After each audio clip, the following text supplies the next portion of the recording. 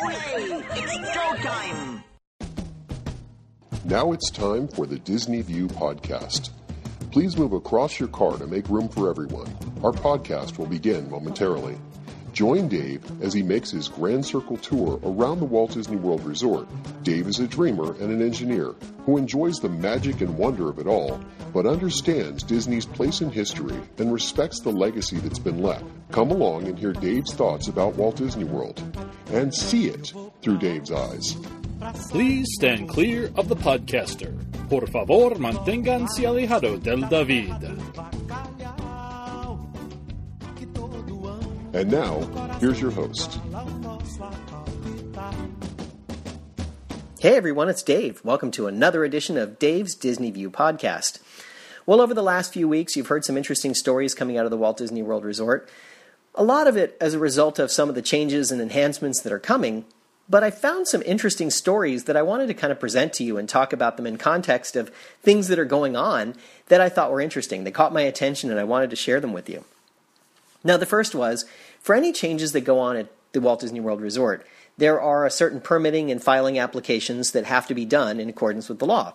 So Disney always files all of their changes as they go through, and they do their permitting work, and they do all the things above board. So if you're interested in any of that kind of stuff, you can always check the public records and see what kinds of filings they've had. Now, there was one they made a couple of weeks ago that kind of caught my interest. This one has to do with the game room that's next to Space Mountain. There's been a game room there for as long as I can remember. But recently, probably 6 months or so ago, the state of Florida changed some of its gambling laws. And essentially, they said that anything where there's a prize associated with it, or you get tickets, or the claw machines, all of those things are deemed to be gambling machines, and they can't be used in arcades. So all of these places, like the kids' places where you put in coins and you get tickets back and you can turn the tickets in for prizes, those are all now in the gray area of the law and probably illegal. And all of the things where you have claw machines or something that dispenses prizes, those are also illegal because they're essentially gambling machines under new state law. So Disney has had an interest for a while, a little bit now, in trying to change out some of their game rooms. No problem with having, video arcades and having some things like that, but they don't really grab the attention of the guest in the same way. So they're making some changes to a lot of the game rooms and the facilities that they have, and they've already moved a lot of the stuff off stage. But the one that caught my interest over by Space Mountain was really kind of unusual. When they filed the permit with the state of Florida, they called it Andy's Room. They're going to redo the entire thing in some way. They didn't give any details, and they don't have to, but they did file something that's called Andy's Room. Now, the question is this something related to Toy Story and Andy's Room, where he had Buzz and Woody? Or is this something else, maybe a little in-joke with the Disney company? We don't know, but we do know that there is some construction happening over there, and I'll be curious to see what they actually do with it, because there's some intrigue to that. You hear Andy's Room and you go, Andy's Room, what are they doing? You have to wonder if maybe they're creating something different at the exit to Space Mountain that would be more Toy Story oriented, or if they're doing some preparation stuff, maybe in preparation for what they're doing for Toy Story Land. Maybe they're doing some of their pre-work there. Who knows? It's hard to say what they do exactly. I know when they started working on the Magic Bands, they used one of the old studios, the Hollywood Studios, to do all of their work. So you never know. It could just be a preparation area where they're going to start staging up some of the changes that they're going to make for Toy Story Land. And we may never know, honestly, because they may not make any of the information public, and they may just close off the area and just be reconfiguring it for cast member use instead of for guest use. Hard to say exactly, but kind of caught my interest because it's like Andy's Room. What the heck is that? There was a kind of an unusual story that came out about a security guard at Disney. She's a Haitian woman who believes she was passed over for promotion in the security services at Disney. And she decided to take them to trial. The case stems back from 2010 when she applied to be an emergency coordinator, a job for which she was qualified, and she was passed over for that promotion. Now, the odd twist to this was that while they did find Disney guilty for having not promoted her because of her national origin, they also found that it was unlikely she would have actually gotten the job had she been considered for it in spite of her origin. So it's kind of a mixed bag here. They were guilty of something, and now the question is, what will the penalty be to Disney? Will she just get a promotion and back pay? Will she stay on the job? Whatever. There were no damages awarded because of the fact she wouldn't have gotten the job anyway in the jury's eyes. But the fact that Disney was found guilty is kind of interesting because usually Disney likes to settle these things. I just find this really interesting because Disney is pretty good about its hiring practices and its promotion policies, and they're pretty fair about things as I recall, or at least they always were. So kind of interesting that this one came to trial. There were several other cases that were brought for various reasons, and all of them were either dismissed or settled, except for one other one that's ongoing. But this one came back with a guilty verdict, which is kind of unusual because Disney doesn't usually let it get that far. They'll usually try to settle at some point and make things right, rather than getting it dragged through and coming to conclusion. So who knows where it'll actually go from here. For now, she is continuing to work as a security guard at Disney. Now, turning over to Disney's Hollywood Studios, there's some interesting stuff going on there. So first off, you have what's going to happen with Toy Story Land and what they're going to do to develop that area. What they've said is they're going to close Walt Disney One Man's Dream, and that's the exhibit that's just outside of Pixar Place, and they'll use some of that area for the expansion of Toy Story Land. Now, I love Walt Disney One Man's Dream. I used to love the Walt Disney Story that was over in the Magic Kingdom back in the 70s and early 80s, and I was really sad to see it close, but when they opened One Man's Dream, I thought they did a really nice job of kind of recreating sort of the atmosphere of the original show, and putting together some exhibits and thoughts about the man and his life and some of the things that he did to create the lands and the magical places that we know about. At some point, they had his studio in there, his studio desk that he used over in California. They had several things that they brought over and rotated through from the archives that you would see there from time to time. And it was really kind of neat. All of that stuff was really interesting, nice historical features and things that they put in there. So I'm curious to see what they decide to do. I can't imagine they would eliminate Walt Disney from Walt Disney World. I think they'll find another home for it. It's just a question of where that home's going to be. Who knows? Maybe it winds up at Innoventions over at Epcot. It's just my guess at this point, but who knows? That is certainly a possibility. Now, as far as Toy Story Midway Mania getting a third track, the third track may be open as early as late this year. Everything seems to be going smoothly. It's almost done. They've completed most of the work they need to do. Now the question is just getting it open and running. At some point as they build Toy Story Land, what they're going to do is rearrange the entrance to be on the other side so that it's easier to get people into 3 queues to head to 3 different tracks. So that way you only get into 1 queue, but that you'll be sent to one of the 3 tracks that's open. As it happens right now, it's going to be a little bit of a challenge to take some group of people out to go over to the 3rd queue, but it'll work out. I'm sure they'll find a way to maybe do it. Perhaps one solution is to take the new one and make it Fast Pass Plus only for now, just to make life easier. I don't know. It'll be interesting to see how they kind of work it all out, but it looks like it's nearing completion, so that's kind of interesting.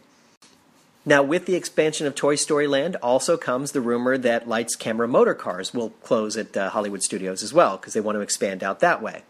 To this point, I haven't heard any details about dates or anything else that's going to happen there, but it seems likely, given the size of Toy Story Land and where they want to orient it, that they'd want to go out that way and in over to the area where they have the playground that's themed after Honey, I Shrunk the Kids. So it all kind of fits in that it would be a wider area there that would cover a little bit more ground.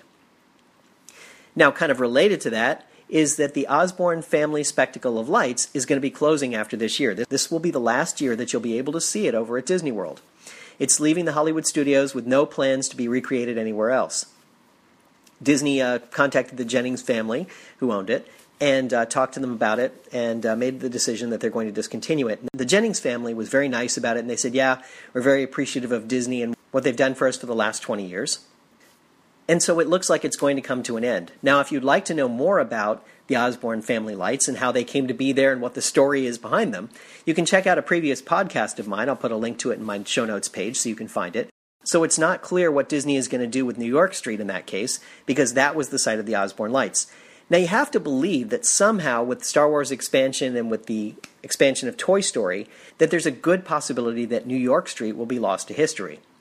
So we'll keep an eye on that and try to figure out what's going on, but given the sizing and what they want to do with the park, it seems very likely they would take that entire back area of the park and make changes to it.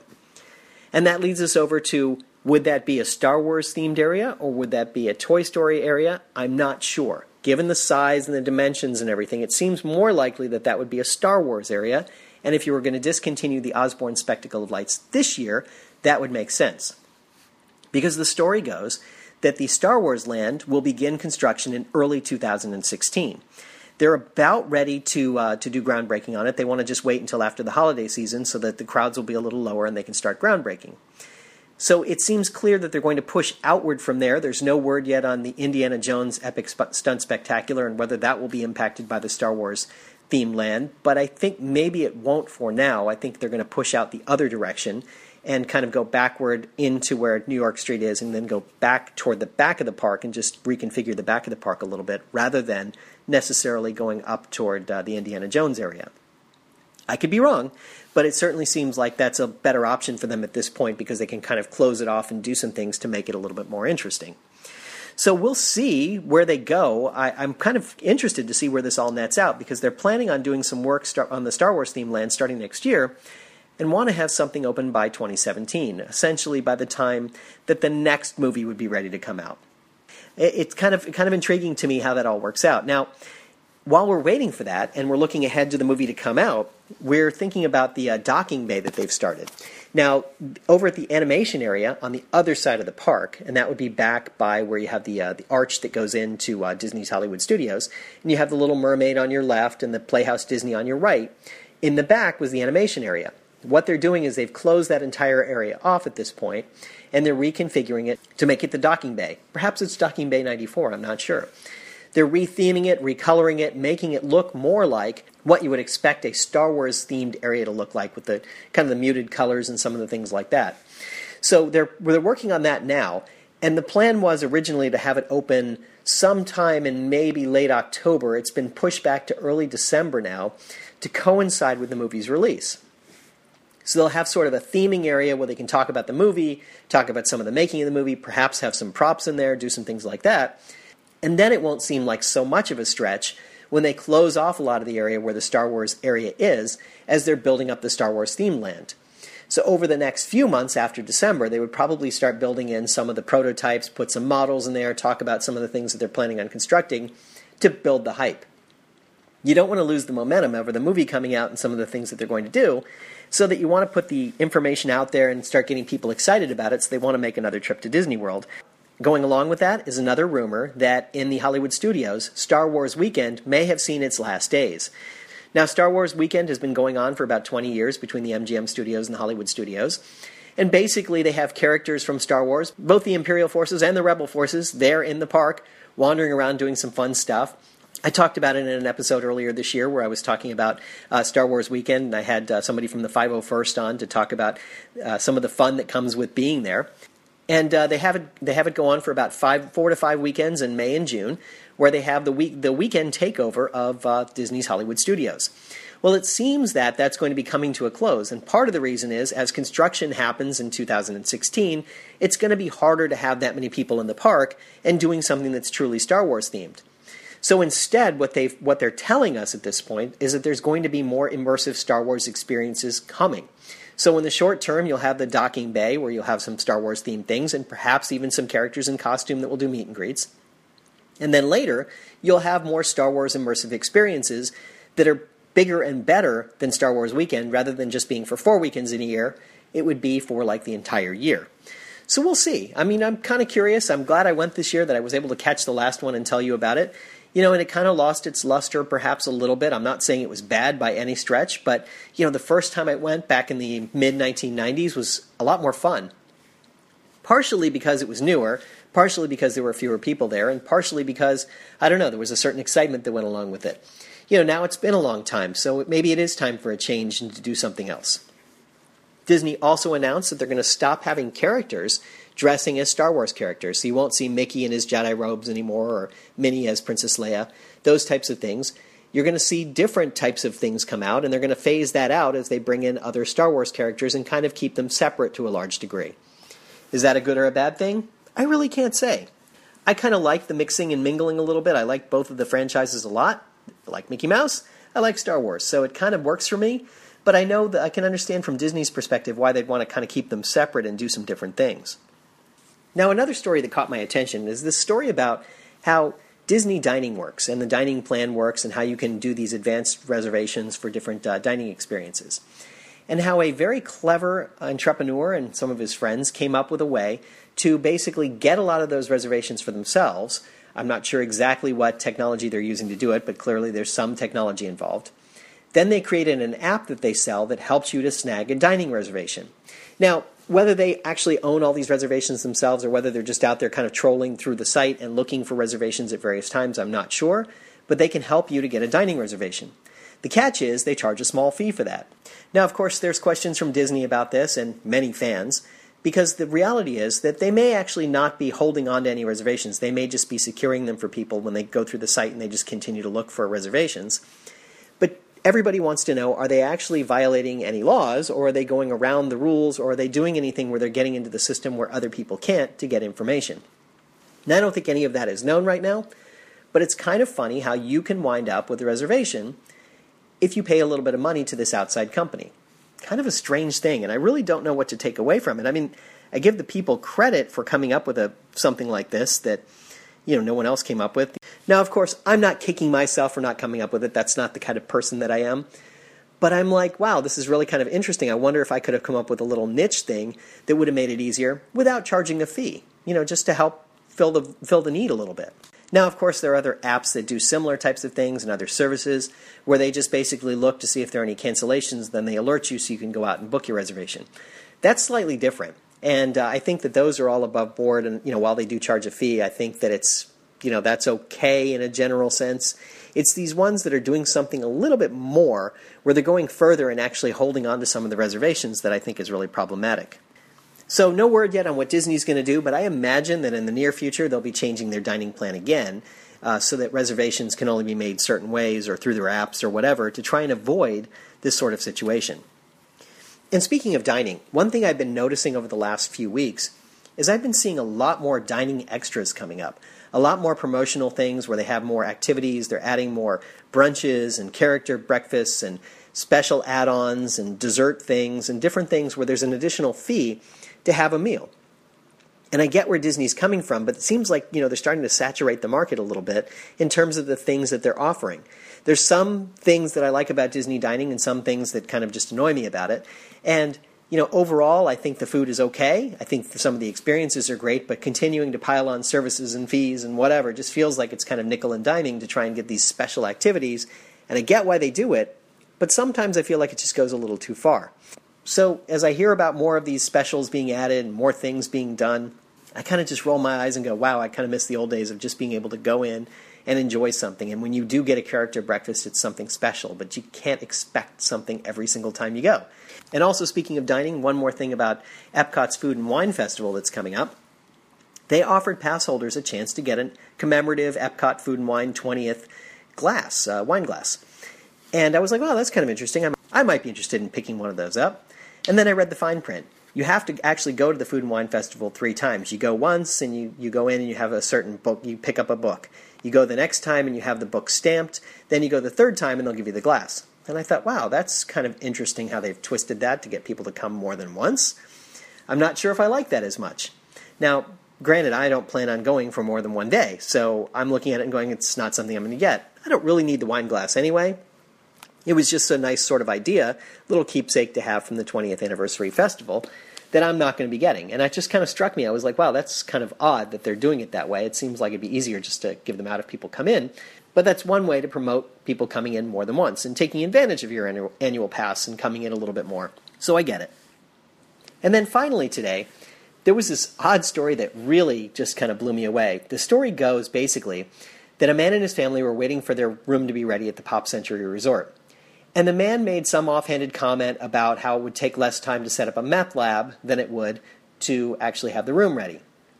So flash forward a few hours, he's in his room when the police raid his room and arrest him for setting up a meth lab, which of course he didn't do. And Disney gives him a trespass warning and tells him he's not allowed at Disney property again. Now, I don't know the full details of the story. I only know really his side of it and what he said to this point, as most of us do. And he says he didn't do anything wrong. I don't know what he actually said to the person working at the desk. I don't know what he actually intended. He says he made a joke, but what did he actually say? And how did he say it? How did it come across? It's sometimes you have to be careful what you say in life. They're a private company. They can take things however they want to take them. But there's an odd sort of thing that happens there when you say something like that that's kind of off color, and how you say it is important. So context may have been something that was related to that. I don't know. So I feel bad for the guy, assuming that it's all true and that it isn't an extension of the truth in some way. He got banned from Disney. He got the lifetime ban. Now, he did show a copy of the trespass warning, and it says in it that you're not allowed to come to Downtown Disney or Pleasure Island. hey, what about Disney Springs? Because it didn't actually explicitly list Disney Springs. It only listed the 2 old areas that don't technically exist anymore. So I thought that was kind of interesting. And related to that, there's another guy that you may have heard about. Now, he lived in Orlando, and he did a lot of urban exploring in and around Orlando. And he'd do these daily video blogs, and everybody calls him the Woo. And this guy, he went around and he did some things, and it was really kind of a fun video to watch. Now, twice he did things at Disney that Disney didn't like. The first time he went into River Country, which is closed and off limits to guests, and he actually went in there and explored around a little bit. And the second time that I saw, he actually started to wander backstage somewhere with his video camera running and was stopped and told to turn around. So eventually he was caught, and he was given a trespass warning too, and told he could never return to Disney parks and was given the lifetime ban. Well, flash forward a few years, and it turns out that he was able to get that ban overturned. The lifetime ban actually only lasted a few years. He had an interesting little video blog. He talked about this and how it all came to be. And he also mentioned that, the trespass warning was only at Walt Disney World. He could go to Disneyland, and he did. He became an annual pass holder to Disneyland when he moved out to California. So kind of a funny little twist. So he did get it overturned, and he was able to go and visit Walt Disney World and go into the parks and do some things. So I think he learned a valuable lesson, and it's a lesson we could all learn. When you're at this private property and you're doing the things that you're doing at the parks, remember that you're on their property and you are a guest, and you need to abide by the rules and do the things that they're asking you to do, or not do the things that they're asking you not to do. And continue to do the right thing while you're there, and act like a reasonable person, and do some reasonable things, and don't just act crazy silly. When you say something that's really off color and you realize that it's a mistake, admit your mistake and move on. You may be upset that your food is late, or that your room isn't ready, or that you weren't able to get on your favorite attraction. But you can't let that affect you, because you can get arrested and you can have a trespass warning placed against you. Now, I have heard rumors about others. These are the 2 that I'm actually aware of, where I've actually seen the trespass warning. I've heard different things about it, so it can happen. And it shouldn't happen to you, and there's no reason to think it ever would happen to you, as long as you just follow the simple rules. Just follow the rules and do what they ask you to do, and do it right. Hey, we're all out there and we're having fun and we're enjoying ourselves, but it's one of those things to just keep in mind. Well, there you go. That's my podcast for this week. And I hope you enjoyed it. I hope you enjoyed this little bit of Disney news and some different things and kind of my perspective and take on things. And I hope to get to Disney World at some point in the near future to tell you about some of the expansion that's happening with Star Wars Land and Toy Story Land. Eventually they'll start construction, and I'll get you some updates as much as I can. But in the meantime, just stay tuned and just enjoy what there is. Now, before I let you go, one last little thing. It's about my Epcot Food and Wine app that's available in the iTunes Store. Just head over to disneypodcast.net/food and wine. I'll put a link to it in my show notes page, of course, so you can actually be social and find out what other people like and pick some things that you'd like to have. If you don't have an iPhone, iPad, or another Apple device, you can use another version of it that's a web version. It's not quite as sophisticated, but you can still take part and enjoy it. So I hope you'll take part in it. Well, that's it for this week. I will talk to you soon. And remember, if we can dream it, we can certainly do it. Thank you for tuning in to the Disney View podcast. We hope you had a pleasant stay and arrive home safely. Please remain seated until your ride vehicle stops completely. Then, gather your personal belongings and step out onto the moving platform. And yes, I know it went by so quickly, but don't worry. One of the nice things about traveling on this podcast is that the journey is just beginning. Show notes are available on DisneyWorldPodcast.net. While there, please check out some of our affiliates. You'll also find links to Dave's iPhone and iPad apps. There's an app for pin trading, one for finding hidden Mickeys, and an app for finding and tracking pressed pennies around the Walt Disney World Resort. And you never know just what Dave is working on next. If you have questions, feel free to drop Dave an email at davesdisneyview@gmail.com. Original music you're hearing in this podcast is Oslo Doom by Gilberto Gil. Of course, this is a fan podcast and in no way affiliated with the Walt Disney Company.